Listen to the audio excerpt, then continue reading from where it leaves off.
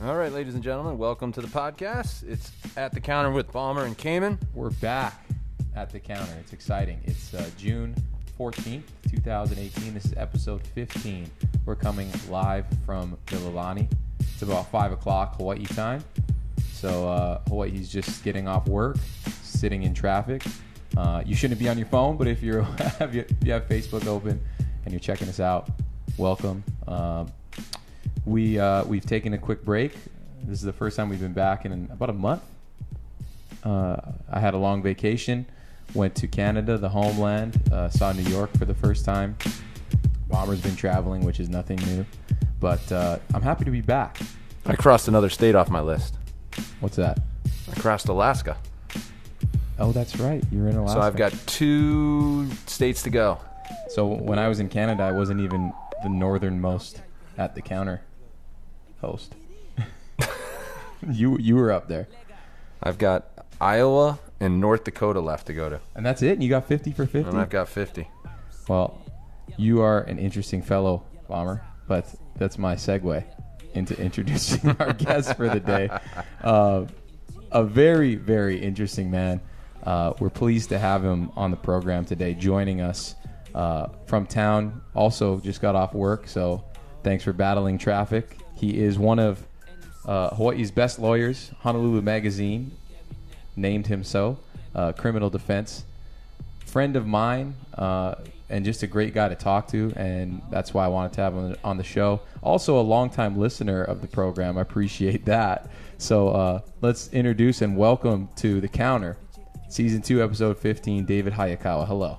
Give you a little bit of applause. Yeah. Hey. Excited to be here on my first podcast ever. Hey, that is big. That's big time. I'm honored to be a part of your first podcast ever. We're gonna get this shared so everybody can check it out. You guys can share it too as we educate the fan base and David here on how to do it. So when I go to At the Counter site, it shows you that it's live and in the corner, and I press share, and then I write my post and I say, "Come join us." And I'm going to tag you as well, but you don't have to do that. At David Hayakawa. Oh, yeah. So I press the share button down there. Yep. Boom. Ooh. There you go. So we are live, and as always, guys, when we're at the counter, we would like you to participate. Honestly, the live participation really does help the show out. It keeps everything fresh. We can interact with you. We can read your comments. I know a lot of our viewers know David personally and would like to say what's up. So it can be something formal. It can be something very casual, but feel free to just say what's up to David and say hi to us if you're a longtime audience member. And this might be the only opportunity to get some free legal advice. Seriously though, David is one of the best. I actually met him through a recommendation. Or the professionalism course, which Really? requires every new lawyer, whether they're new lawyers, the rookies, or the lawyers transferring in from the mainland, you have to go through a mandatory course. The Chief Justice this is his baby. He insists on this, and a lot of this is just he gives the intro to everybody. He wakes up at 8:30 in the morning. He's there, and he says, your name and your word is your bond, and once you blow it, people don't forget. Hawaii we have a lot of lawyers here, the price of paradise kind of thing. Yep. But it's a small town, and you get a bad rep. You get a rep for not being consistent and true to your word. The word gets out there real quick. Right. Well, and that's one thing I've noticed too from being in business is anybody that's owned a business or been a player on that level for any period of time, they don't really do any business before they know all of the players involved. So, for example, when I'm coming up now in my business, learning from my boss, before anything happens, it'll be like, okay, and who's involved there? Okay, and where are they located? Oh, that's right, that's so and so's place. Oh, this person used to own that place before that and so they go through and they retrace the history, and that's a part of their process, and that shows you, in Hawaii, if you have that acumen, if you can go through and recite a little bit of history and you know the families and you know the people involved, well, that's going to be more important than maybe money, deep pockets. It's connections out here. Oh, especially in Hawaii. Although, it's interesting being on this podcast because every time I've watched you folks, I digress a little bit, but I watch you folks and the feed, I'm always like, I'd punch in a comment or something like, why aren't you guys responding? It's interesting. Hi, Lucy. Hi, Roy, Ray, Enos, and Tony. It's like, why don't you guys ever acknowledge the people who are watching? And it's really weird because I'm watching on my phone what this feed. I digress a bit because this is my first time on a podcast. But it's interesting that you see, it tells you who's watching and they can send messages in and. So, hi guys, thank you for being my 3 friends who tune in. No, take the time. That's important too. But that's what we talk about. It's all about connections, right? You can't just be the type of person who goes to someone when they want something. It's about nurturing. It's about actually being a solid person, for one. And the lawyers, it's no secret, get a bad reputation for. How they will be able to flip-flop almost in the way that politicians get that reputation. But you know what? You see a lot of politicians with legal backgrounds, right? Is there any reality to that? Or is there any connection that you have between how you can almost bend things to you? I mean, you're a Juris Doctor, right? That's the technical degree. It's somebody who is at the highest level of the law. You get to be the person that there is nobody higher. You have to deal with it. I'm a lawyer. We're all Juris Doctors, which pisses off the doctors because really they say, wait, you're a master's degree. You're not. The amount of schooling it takes to get a JD is equivalent to masters are 2 years now. PhDs, it seems you can get them in 4 or 5. So we're right in between. We're 3 years. But let's face it. Everyone criticize. What's the Caesar comment? Whatever. You and all the lawyers die. I don't know. But and all the how many dead lawyers on the bottom of the sea kind of thing. Yeah. I was gonna ask. Give us your best lawyer joke. And it's well deserved, because in my own business, many of us, the guys I work with and hang with, and I'm networked with, and we support each other. We do our best job for our clients, and we're all aware of those guys out there who do not do the job. Yeah. And I will tell you, the one person good lawyers hate more than anyone else are those shyster, especially the dudes who rip off clients and get disbarred. Now that's an extreme, but the guys who don't do the job pisses us off. It really does, as in any profession. I don't care if you're a plumber. It doesn't matter what you are. Those people out there who don't do the job and reflect on your possession upset you, and those who do the job get irritated by that.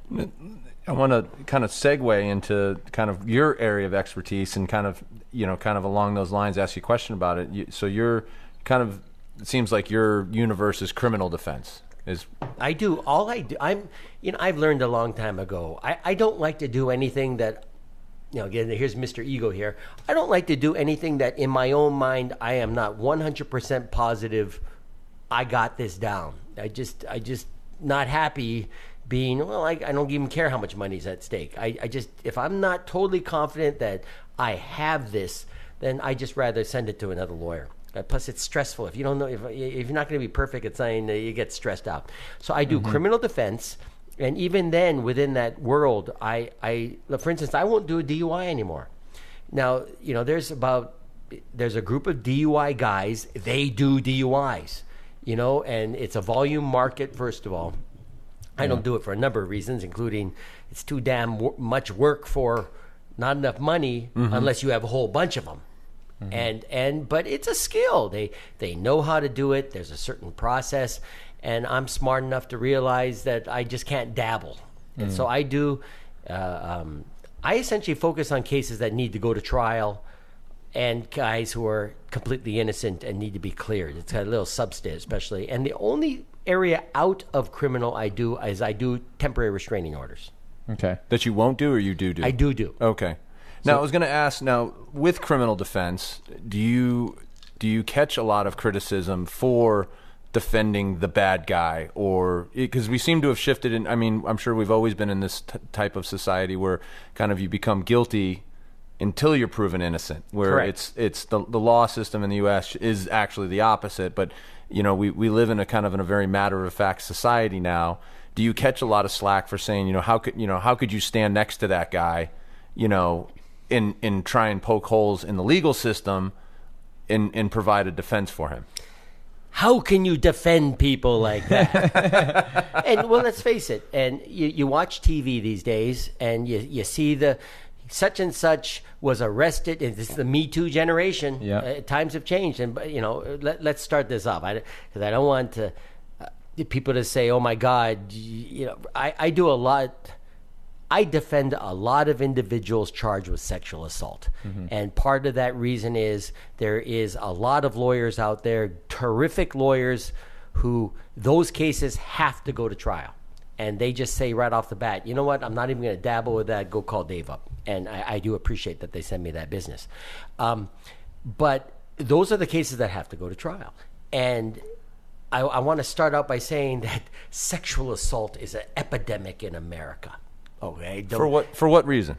It's just everywhere. Yeah. Of children, of our culture. I don't know the technical way to describe it. It's a massive problem. So even though I may describe going to trial and taking innocent people to trial or people being found not guilty, then you get the typical response, well, what about this or that? And I'm like, no, wait a minute. I'm starting off the conversation by telling people that I am in this area and I recognize that sexual assault, including of children, is a massive epidemic problem in America. Right. Just like domestic violence, for instance, which is the other area I end up doing a lot of cases in, not only because those are the cases that have to go to trial, but because the ramifications of both of those things are so strong, are so heavy, life-changing. It's not the jail. Everyone's like, the jail, lock them up. It's not the jail. It's other aspects of it.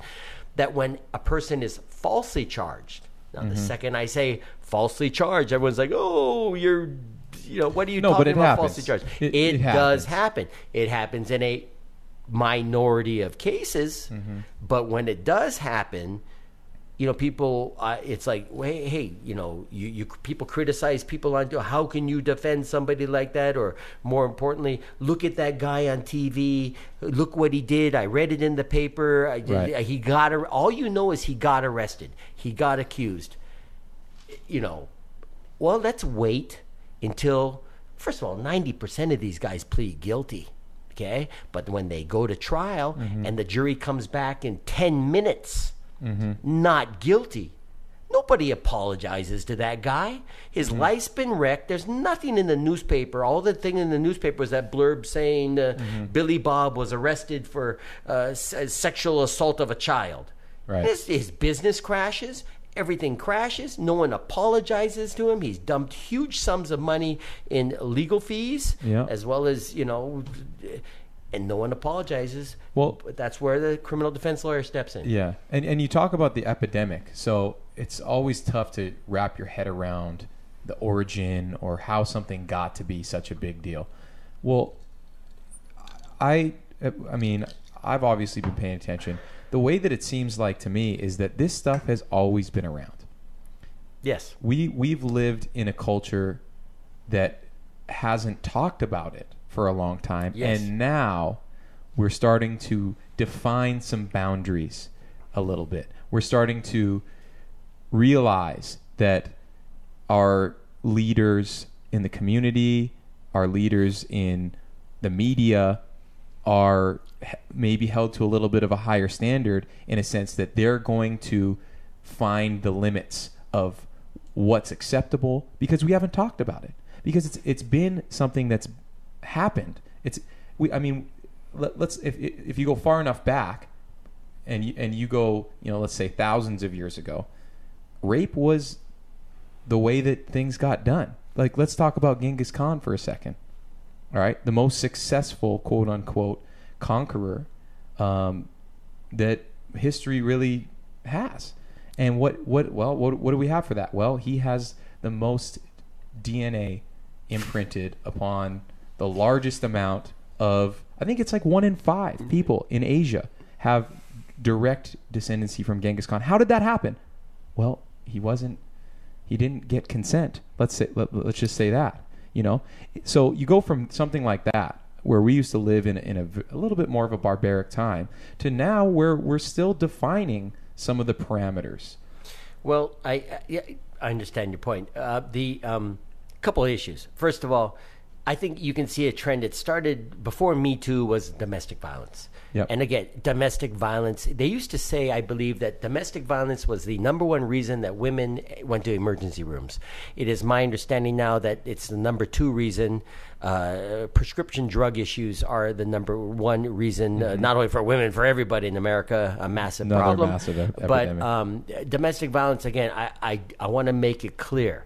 Although I defend people in this situation, and I defend many innocent people in this situation, domestic violence is a major problem. It crosses all economic groups. You can be a bank vice president, a bank president. You can be a terror at home. In fact, I make a joke, and this may be a politically incorrect That's joke. okay. That's okay. But, you know, I get some of these guys in Waianae who say, you know, they'll tell me in confidence, yeah, my wife came home and then the food wasn't ready, and so, you know, we got into it and I slapped her.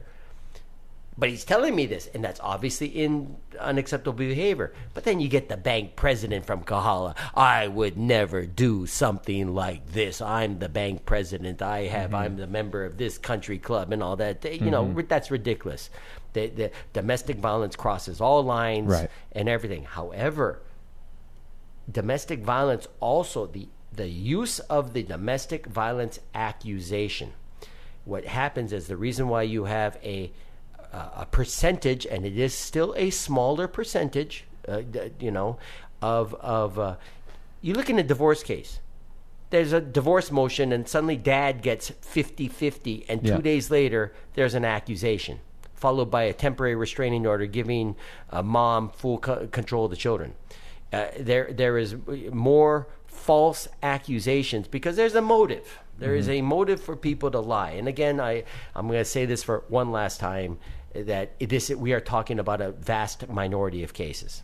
But if you are one of that minority, I was recently in a case where the ex-wife made the 3rd sexual assault accusation against husband or ex-husband, and CPS completely investigated, HPD completely investigated. He's passed multiple polygraphs with both the guy who does CPS and with HPD, and HPD polygraphers are tough. They're tough. Yeah. He's passed everything, cleared, yet it goes on because she's the victim. The child's the victim, and dad is unable to see the child until we are able to go through this process. And finally, the judge lost it. Ordered $10,000 of attorney's fees. We were awarded. Publicly chastised the wife and her attorney, ex-wife, for what they were doing.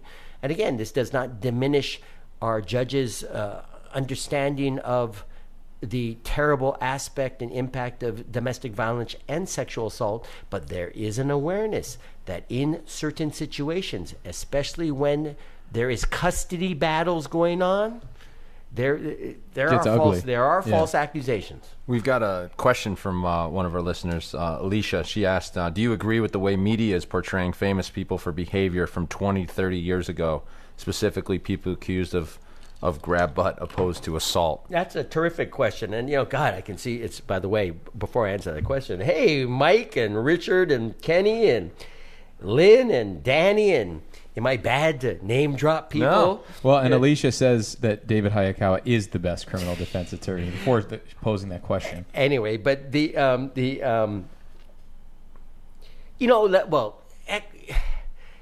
Orrin Hatch. Orrin Hatch, who is apparently, I'm not sure this is true, but I believe I read it today, the longest serving senator. He's retiring. from Utah, extremely conservative. I read something on CNN today where they talked about all the anti-gay statements he's made over the year, over the year, and it shows it pretty consistent of hardcore anti-gay comments. Yeah. He just took the Senate floor on a speech just in the last couple of days in which he said clearly, I get my initials right, LB, the gay folk need our love and respect. They're born this way, and we can't alienate them in society. And I mean, people change. Yeah. Okay? And I gotta admit, 30 years ago, stuff was different. Life was different. That can't be overstated. People honestly. make comments, hey, pretty lady, you speakers say, or I don't get me. I got to make my names right here. I don't want to, and I don't want to minimize. I don't know the whole story, but people will make comments. I got it. That's a lot different than sexual assault, and that's the problem with the Me Too. Mm-hmm.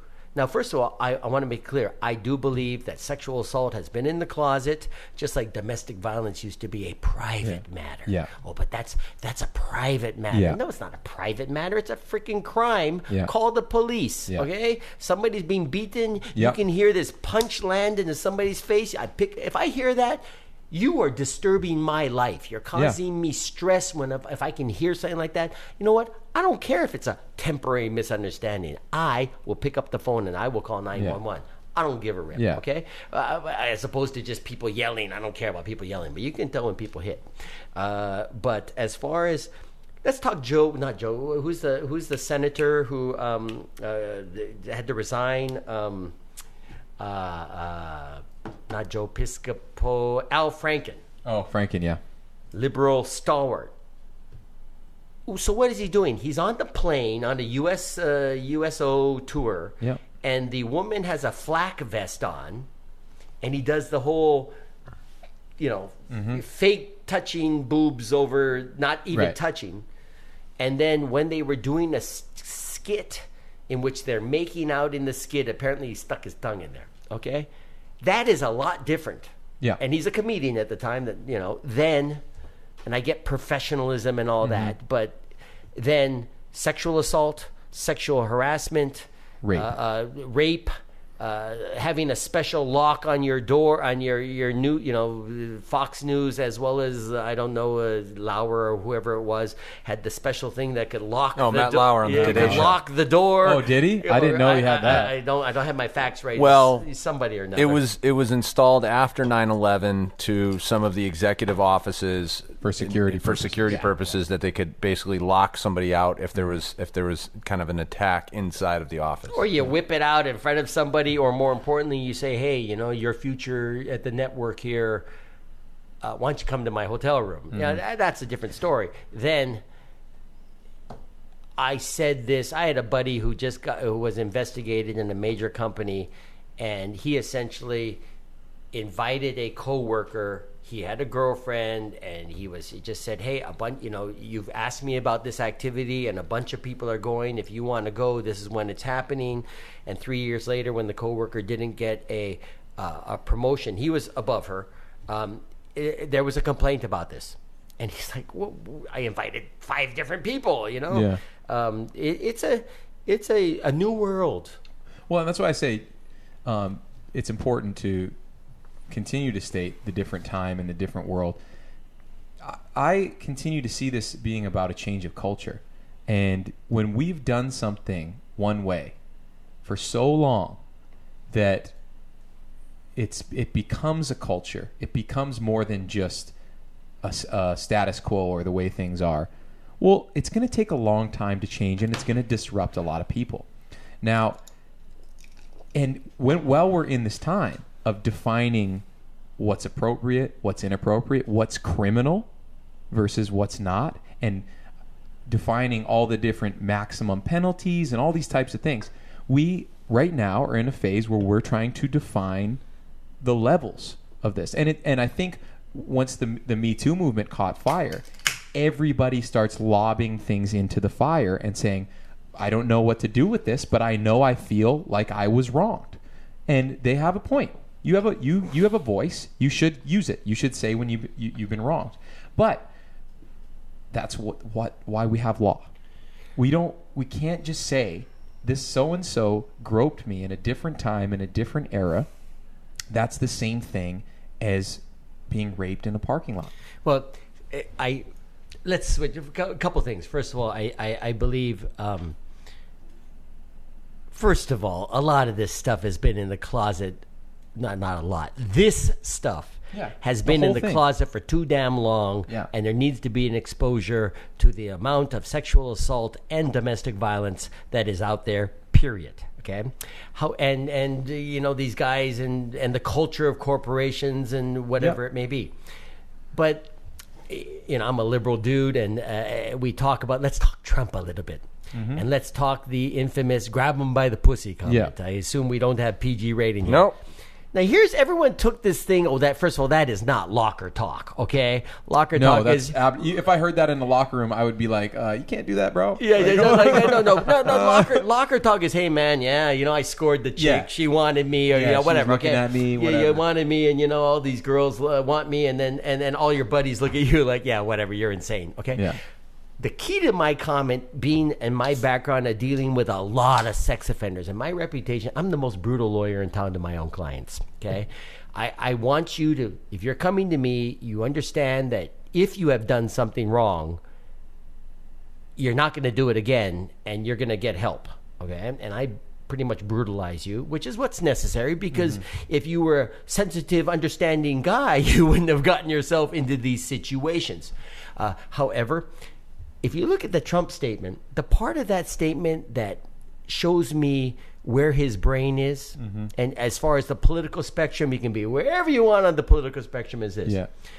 When you look at rapists and people who sexually assault, they do it quietly. They do everything they can to cover their tracks. This idea that somebody jumps out of the bushes, that's so irregular. It makes the papers, but most of the sexual assault is done by people who all this. I get these calls, oh my God, somebody's on the sex offender registry and he lives a block from me, 2 blocks from me. What are we going to do? I'm like, first of all, he's not going to do anything to you. 90, I don't know what the percentage is. Like you're going to let your kid walk by themselves down the street to the neighbor's house and it's just not going to happen, okay? It's by somebody who you trust. Right. But the thing about that Trump thing is, most guys who do that kind of behavior, they don't tell anybody. Because they know it's wrong. It's their little fetish thing that they do to get off. Completely wrong, criminal. Then you get another classification of individual who has a need to brag about it. Okay, and those are the most sick dudes around. And again, you can tell how I feel about Trump, but who the hell brags about this? And again, they keep talking locker talk, and I'm not you. You were in every football teams and sports teams your entire life. I can't imagine you ever heard somebody say that. No, there was ever. Yeah.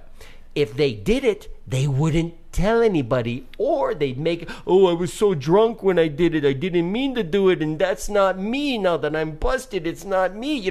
They make some excuse remorse about their behavior to show the boys and their buddies, this is not the kind of person I am. Trump gets off on telling people he does.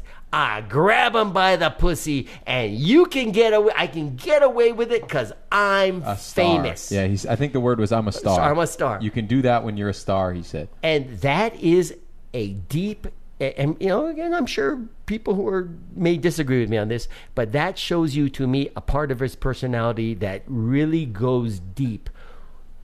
I have not met a child molester, and I've met a lot of child molesters or rapists, okay? And that's a kind of weird statement to make, but I know a molester. You're in the business. In fact, I gotta tell you, they come in my office within a minute. I can usually tell if they're innocent or not guilty. Now, really? It's a fairly judgmental statement, but You have experience in the matter.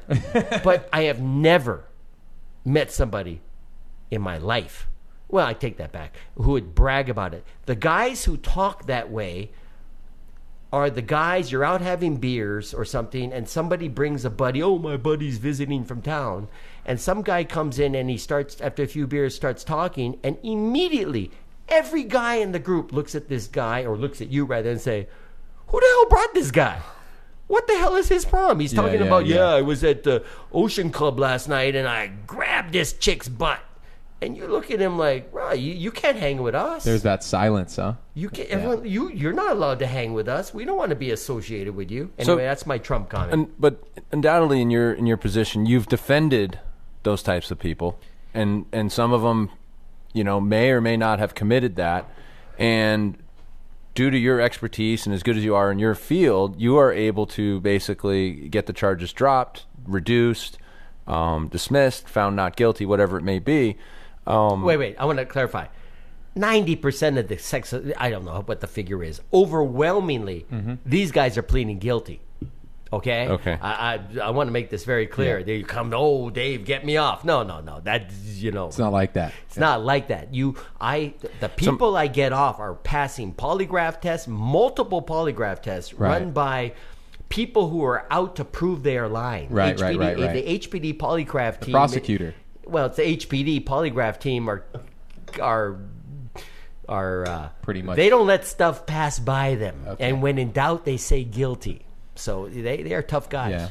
But you may find yourself in a position where this person then goes out and You have to commits another crime.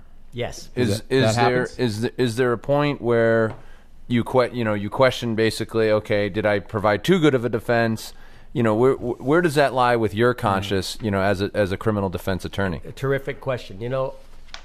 I am at the stage in my career where this may sound flippant or whatever, that I can have a conscience on these issues. I joke at my buddies who have 3 kids in private school, and they need to pay the bills. Okay, at this stage in my life, if I believe any client, not just sex offenders, sexual assault clients, is going to come to my office and I grill him on hitting his wife, and I just know he's not going to stop. And like, hey, I'm so sorry, I want to change. But there's a difference. You can hear the people talk. There's a difference when you can tell that they are willing to try to make a change. And at this stage in my career, it happened about 5 or 6 years ago. I won't take them. You'll take a pass? I won't take a serial rapist anymore. Again, most people out there are like, duh, but again, this is my profession, and it is a specialty of sexual assault. I'm not allowed to say specialty. I end up doing a lot of them effectively, and a lot of lawyers send them to me. But I won a case, again, I don't want to be too specific. I won a case a while back, which many individuals were astounded I won this case. And I actually turned the case down initially and gave the guy like 3 or 4 other names and with half the price, and saying, go to these guys. And those guys were all stoked, like, yeah, send me the case. I'll take that money, man. And I'm like, you don't want me. You just go to them. And I gave what at the time I thought was a ridiculous number. And the guy came back. Plus, it's probably this idea. You tell them, don't come to me. Go to somebody else. They want you more. But he came to me, and at that time I thought, I cannot win this case. I'll take the money. And I just said I'd take it because the money was that good. I won that case. I don't know how the hell we won it, but we won that case, and the congratulations from the court watching my peers who are in court all the time was, oh man, you won that impossible to win case. I got drunker that night than it wasn't a happy time. It really bothered me. It really stuck in my brain because and it's funny because I'm walking with my fiance and we're in Costco and I'll see him and I just want to punch him in the face. Which again, that's about the only client I can say that about. But it taught me a lesson. And again, I want to make it clear. I do not judge the lawyers at all, especially the public defenders. We have the best public defender office in the country. No one's even close, by the way. Statewide, we have a statewide public defender's office, who have to take these cases. They don't get to pick and choose; it gets assigned to them. And I do certainly not my peers and many of my younger peers who I send these cases when they come into, who provide a fantastic service and do a hell of a job. I'm just fortunate at this stage in my life where I can be selective. Well, a little selective. Don't get me wrong, and on those ones, I send those away. But there's just not that many. And by the way, for all those people out there who think, oh my God, somebody charged with sex assault one time is going to be a danger for the rest of their lives. No, they have the lowest recidivism rate around. Okay, sex offender treatment programs are brutal. They are constantly polygraphed on everything you do. Yeah. And by the way, polygraphs work to a certain, how should I say this? The reason polygraphs are not admissible in evidence because they are not reliable. The reason they are not reliable is because you're not going to lie and pass, but you can be telling the truth and fail. Oh, interesting. So it doesn't help out the liar. Yeah. The liar is not going to be the test. Right. Okay. Well, we've got. It's amazing. It seems to be very repetitive, but it's coming from a lot of different people. Richard Rutz commented, Mr. Hayakawa is the best of the best attorneys in the state of Hawaii. And then you have a past client as well, Kenny. Hi, David. You helped me out in 2011 in my divorce and custody case where my ex-wife used the court to submit false accusations. Just wanted to thank you since I may not have properly done so. All the best. So obviously know what you're talking about. Well, and obviously that goes to show that there are cases where it affects real people and their lives are changed for the better for it when they're innocent. So again, protecting the innocent is something that I think everybody understands is so important.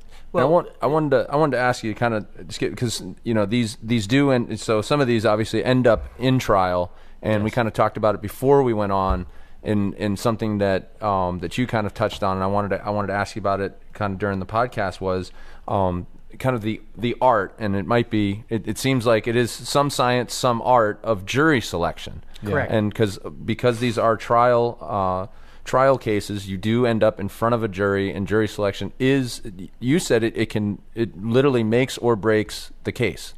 Well, you can't change the facts, but trial. Yes, it gets you in the game. And if you pick the wrong jury, you're out of the game at the start. So in these types of cases, what would be a favorable jury for behind the scenes? For a defendant? What does the artist do here? Let's preface this by this. Number one, the thing that irritates me the most is when lawyers lose and blame others. Okay, go back to the most upsetting case is OJ. Hey, Marsha Clark lost that case. She made tactical decisions in that case. Don't get me wrong. I get OJ's a brutal Why murderer. would you tell him to put on the glove? He's an That's the biggest more mistake. Importantly, Mark Furman was a noted racist. You know what happened is there. I mean, LA is such a huge. That office is a massive office for there's a massive amount of people, and what they had these old timer prosecutors who would be at the stations working with the detectives. I mean, the grunt, the most responsible guys who they're day in and day out. And Marsha Clark's high crime visibility unit or whatever it was, they received the calls from a bunch of these guys men and women saying, man, that guy Furman is the worst. He's a racist. He walks around with a little swastika pin and he sees a black or a woman cop and goes, hey, and flashes his little swastika thing. What? I mean, who the hell flashes a swastika thing? And the response of the unit and by the way, Marsha Clark was not supposed to be the lead counsel. The lead counsel had like a heart attack the week before or something or another and got put off the case.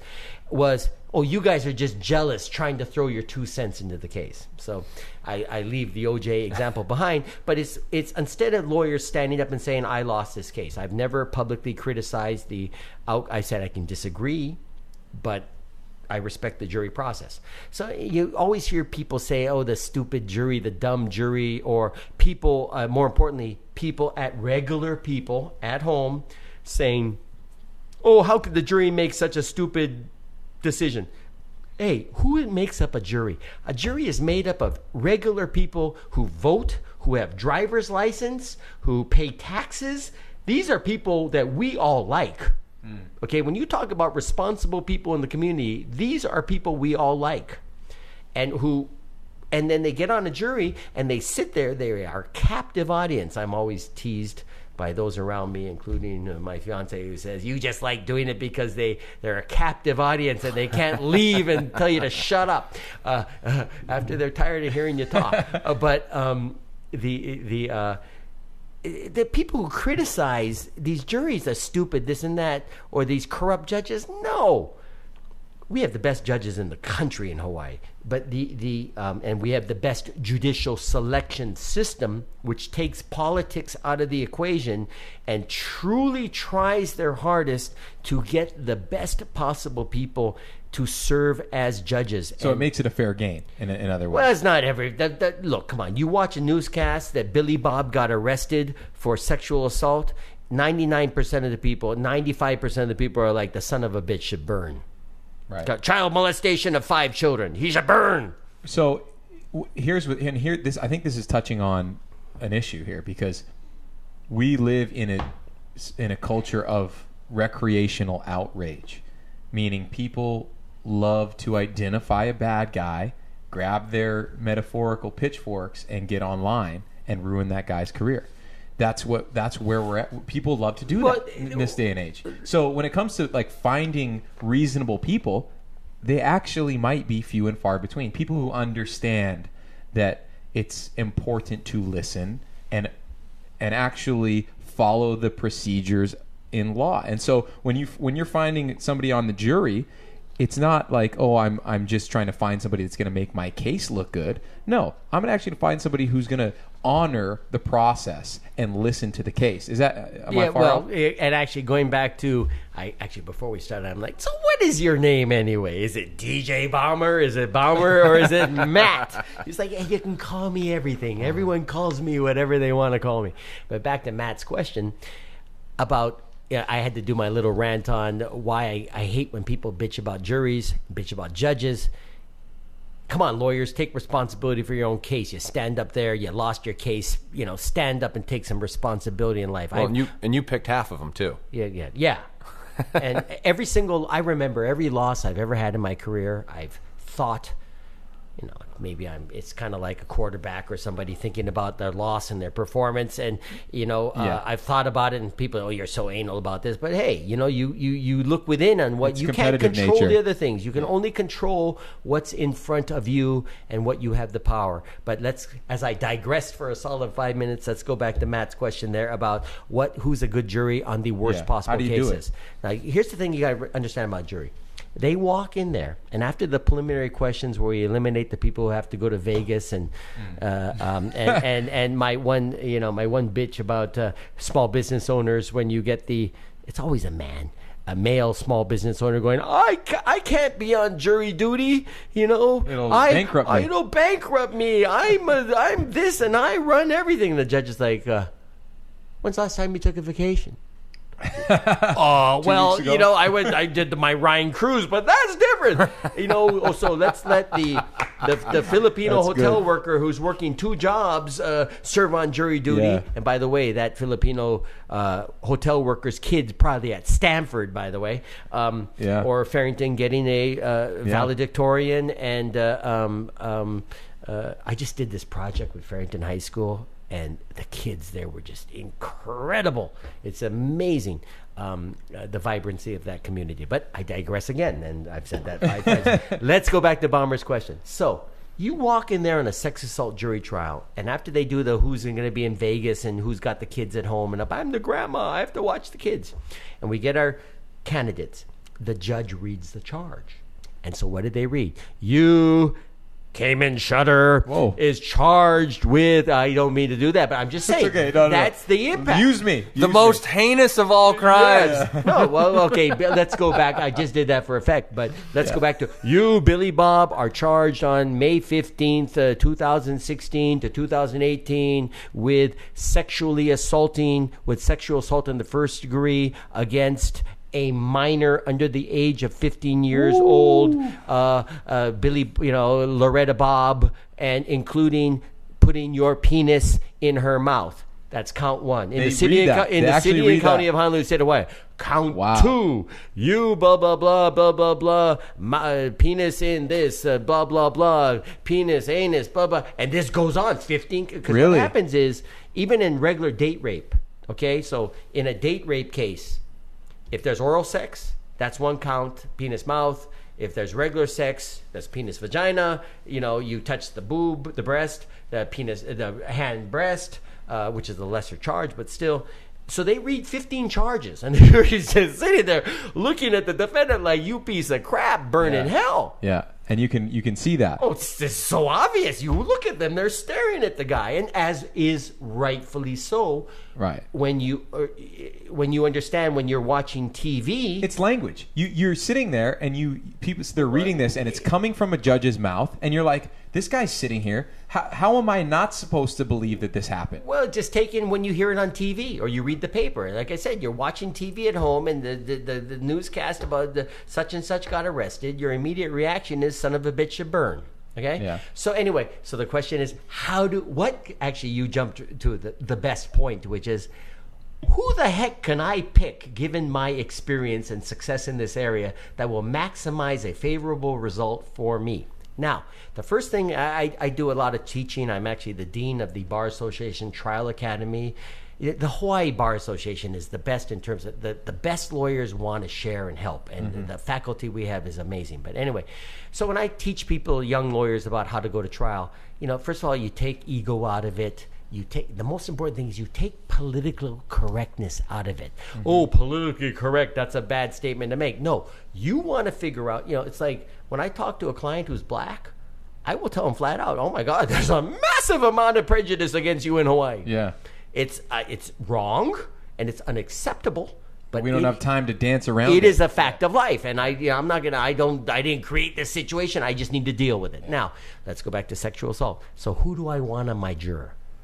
Let's ask you guys. Who do you think I want demographically for a juror in Billy Bob with 15 counts of raping a little child? Men or women? Single parent. Men or single women? Men. Men. Really? Why?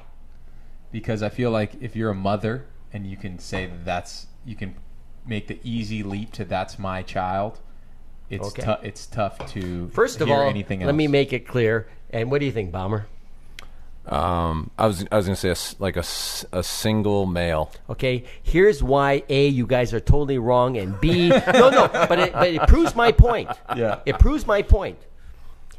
Both confident males like you are, you're the last guys I want, Because A, once you hear the facts, you're going to be like, oh my God, I would never put myself in that situation. Date rape, I would never put myself in that situation. I know so many son of a bitch guys like you. Fry, okay? Men, and not to mention that, but men jump to conclusions. They make them, I know what I'm talking about. They make up their minds, and especially confident younger guys like yourself, you're the absolute worst. Wow. Because it's a standard which you apply in your life of, I would never do anything like that, and if I knew anybody like that, I'd punch him in the face. Or if I could stop it from happening, I'd run up and crack him in the face. Yeah. It's a level of intolerance which is understandable. So I don't want people like you. I want women. First of all, women are smarter than men. Okay, they all right. think clearer. They've taken more crap in life. They've been in businesses and workplaces where there is a clear inequality between how men and women. Oh, the boss came in because, oh my God, he was the captain of the football team at Punahou, and I remember your game, and then you were at UA. Oh, you were on the UH football team. Oh my goodness. Hey buddy, let's have a beer. Let's go golfing. And the woman's working and busting her ass and doesn't get the same credit. Okay, and it goes back to this other aspect of our community, but women tend to take more crap than men overall in society. Not to mention, you look at the history of domestic violence and relationships and the inequality and things, and I'm not saying this is acceptable, I'm pointing it out, but women understand that some things, I want to be very clear, not all women, but more likely than men overall. And that's all we're doing. We got 30 minutes to pick people. You don't have, like you said, you don't have time to be politically We're correct just and say, looking for- not all women, this, that, and that. No, we have to identify. You're profiling people. Yes, correct. Exactly. So, women, number one. Do I want the young Punahou woman? No. Do I want a girl of younger woman of privilege? No. Other than that, look, you only got so many choices here, Yeah, okay? right. And so, in sex cases, and technically, not to mention now, here's your big politically incorrect statement: women are tougher on women. If you look at the bullying that takes place in high schools, it's other girls. Girls are the most brutal around. I had this. Point. I remember a case I had in way back when. It was a big gang fight at Farrington, and they had a big gang fight between the Filipinos and the Samoans on the last day of school. So everybody in the whole darn school knew, except for the school administration.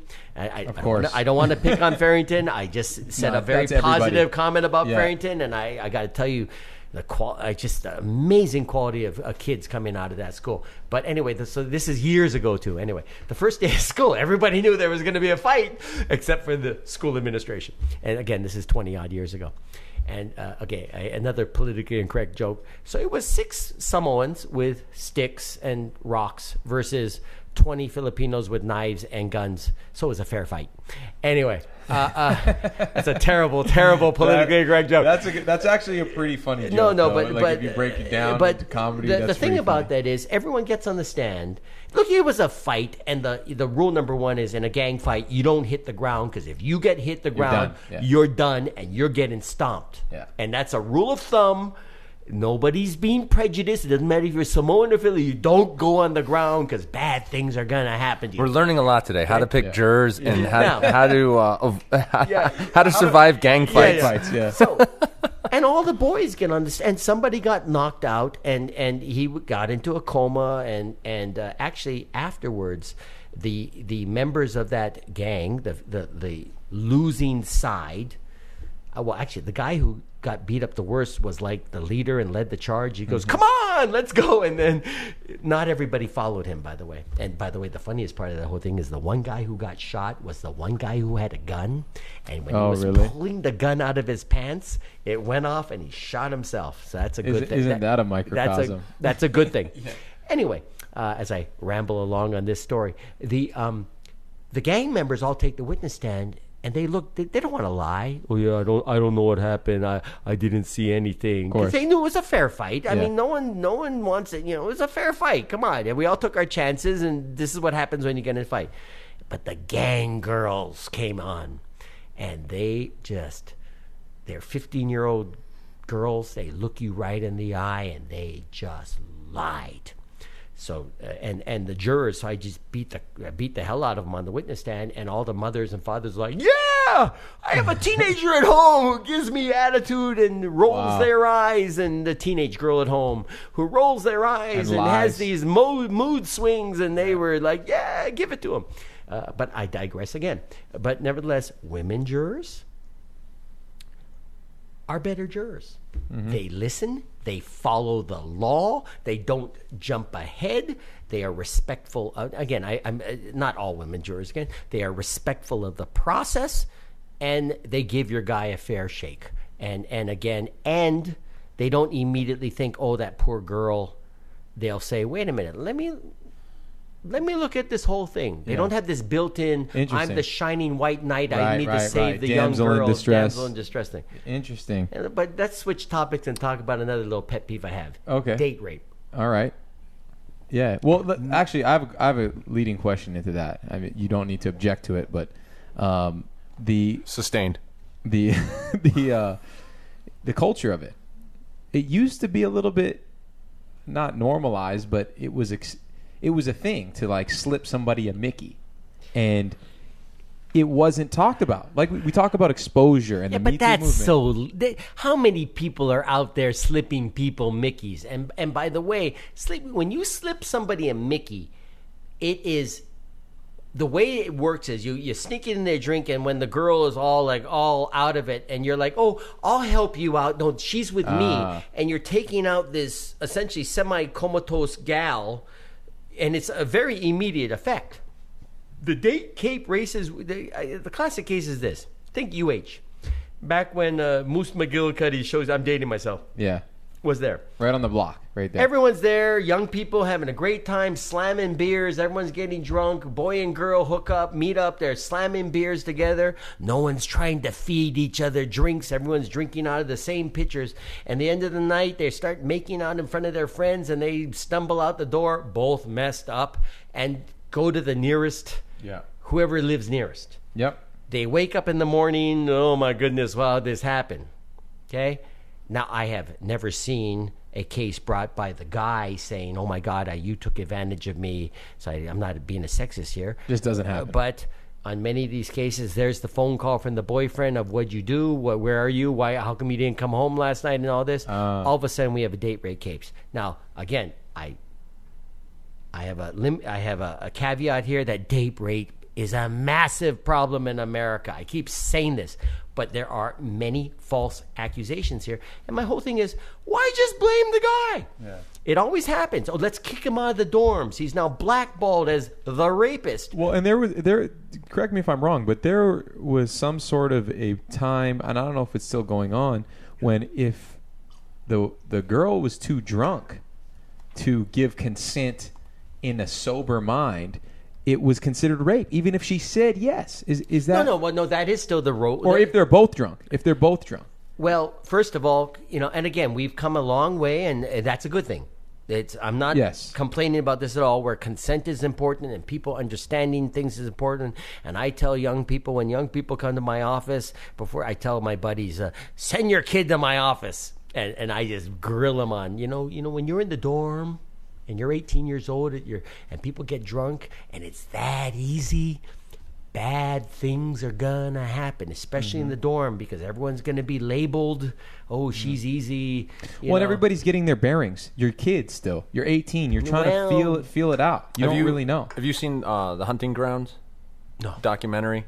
Documentary that talks a lot about basically date rape on college campuses. Bomber's a big documentary. Big documentary, but really a great that goes through it. And actually, it talked a lot about more on the administrative side, how it really went. There was lack of investigation, lack of follow through, really like lack of penalty, and it even got into who's the quarterback for Florida State? Jameis Winston. Yeah, was it Winston? And who the girl ended up discovering in her class, and basically came forward and said, I was assaulted. She didn't know who the guy was. And it was... Oh, that was the crazy one. Where like the following semester, she's sitting in the class, and they're doing roll call, and she had to wait in order to... And she had to stay all the way to the end because... Hey, Stephanie. And I'm doing the shout-outs. Oh, I had to wait all the way to the end in order for it to happen, but it kind of goes... And it really... there really wasn't any significant change until they started talking about Title IX. But how would it again? We have Title IX and we have all these protections, but the bottom line is this: you're in a UH dorm. And again, please, there is real date rape out there. Okay, there's a macho culture that we raise our young boys in that we need to start a lot earlier on to educate them about what it means truly to be a man and to treat people with respect and not this whole macho hormone thing going crazy, okay? However, I'm talking about a very limited and small situation where two people get equally drunk. Yeah. And something happens. Why isn't the girl raping the guy? Yeah. And why is the university, again, the whole Title IX program it ends up helping one side over the other. And it's although, again, I guess one way of putting it about this, and I've had this discussion about... But it was a way for the university it was a way to make the university basically stand up and take some responsibility. Correct. And to jeopardize athletics, to jeopardize funding, to jeopardize all those things. That was really the only way they were able to kind of... I agree. To get things pushed forward. And it's like a pendulum. I had this conversation about domestic violence, and I see all these lawyers are always complaining to me about the Domestic Violence Action Center in Hawaii, which is a very aggressive advocate and representative of abused women in Hawaii. Now, Do they also help some individuals who I think are full of it and making false accusations? And in my mind, I'm like, hey, why can't you figure out that this is BS? Yes, but overall, not overall, massively, overwhelmingly, they are helping people who desperately need help and have nowhere else to turn. So this pendulum with this Me Too has slid way the other way.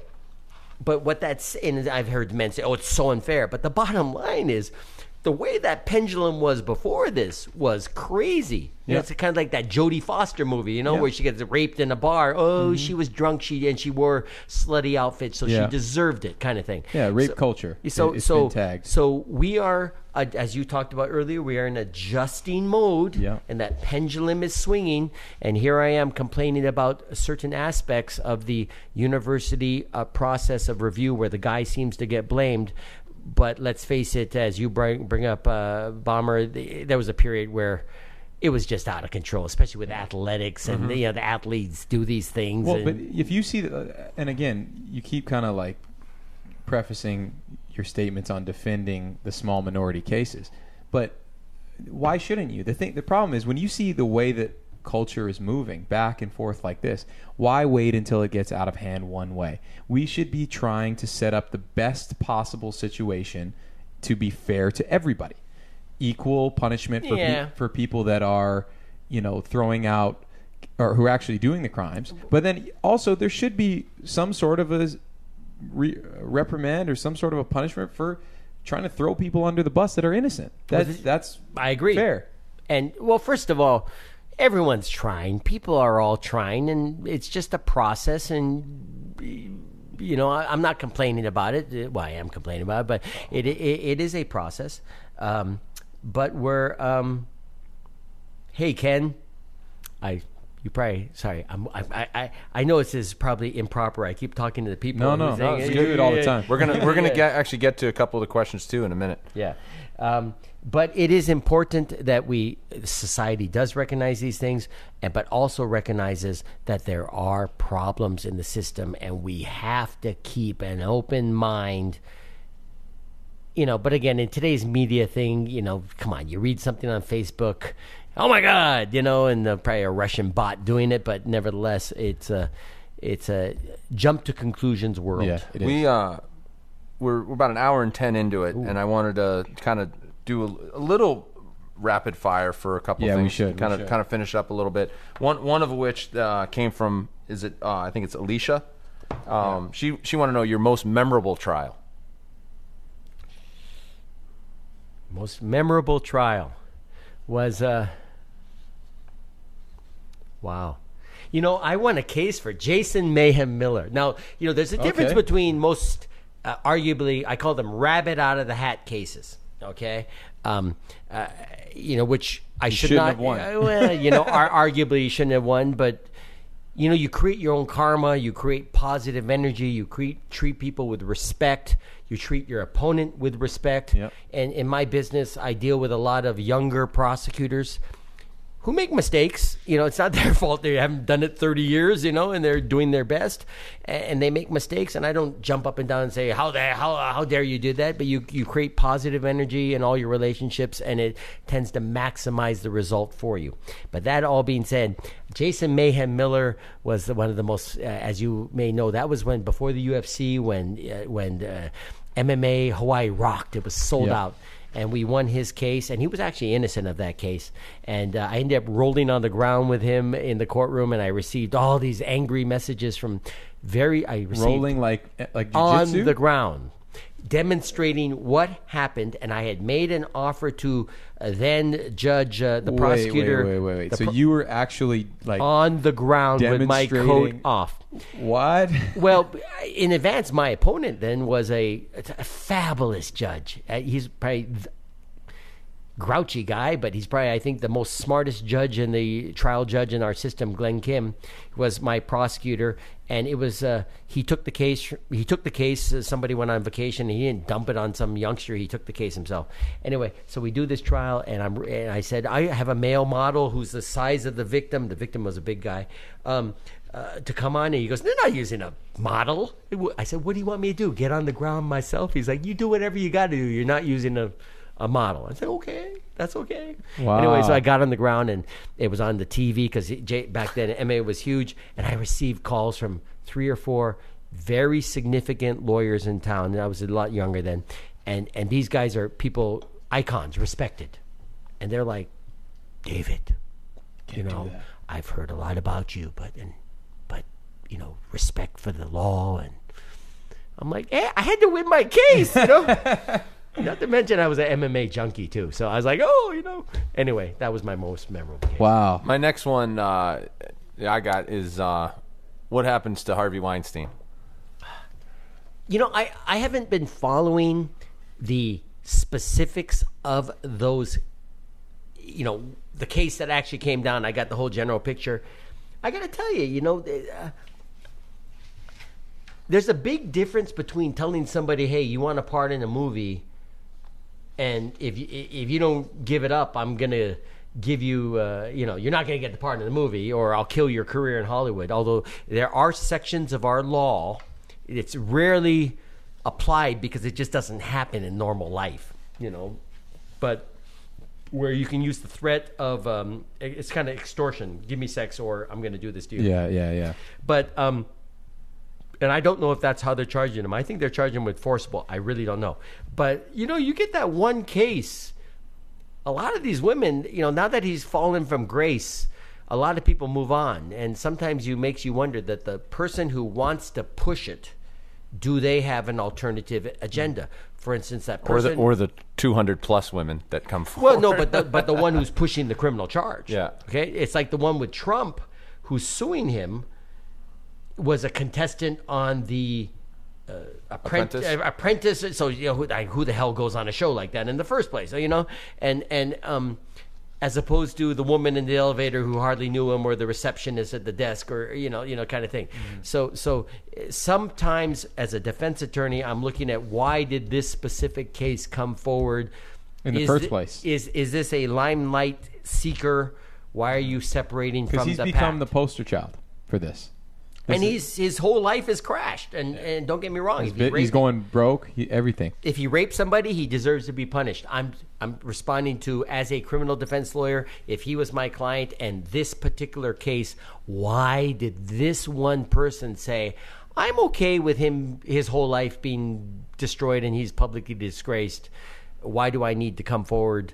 And anytime you get contestant on The Apprentice, actress, ulterior with the motive. movie motive, there are things that lawyers can use in their case. Mm-hmm. Okay, let's keep going with the rapid fire. One thing that stuck out to me: park closure. What's your experience with that?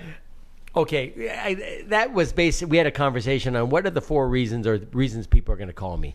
And by the way, I want to send a shout out to my fraternity big brother, Marty Alvey, a hell of a lawyer in Portland, Oregon. Anyway,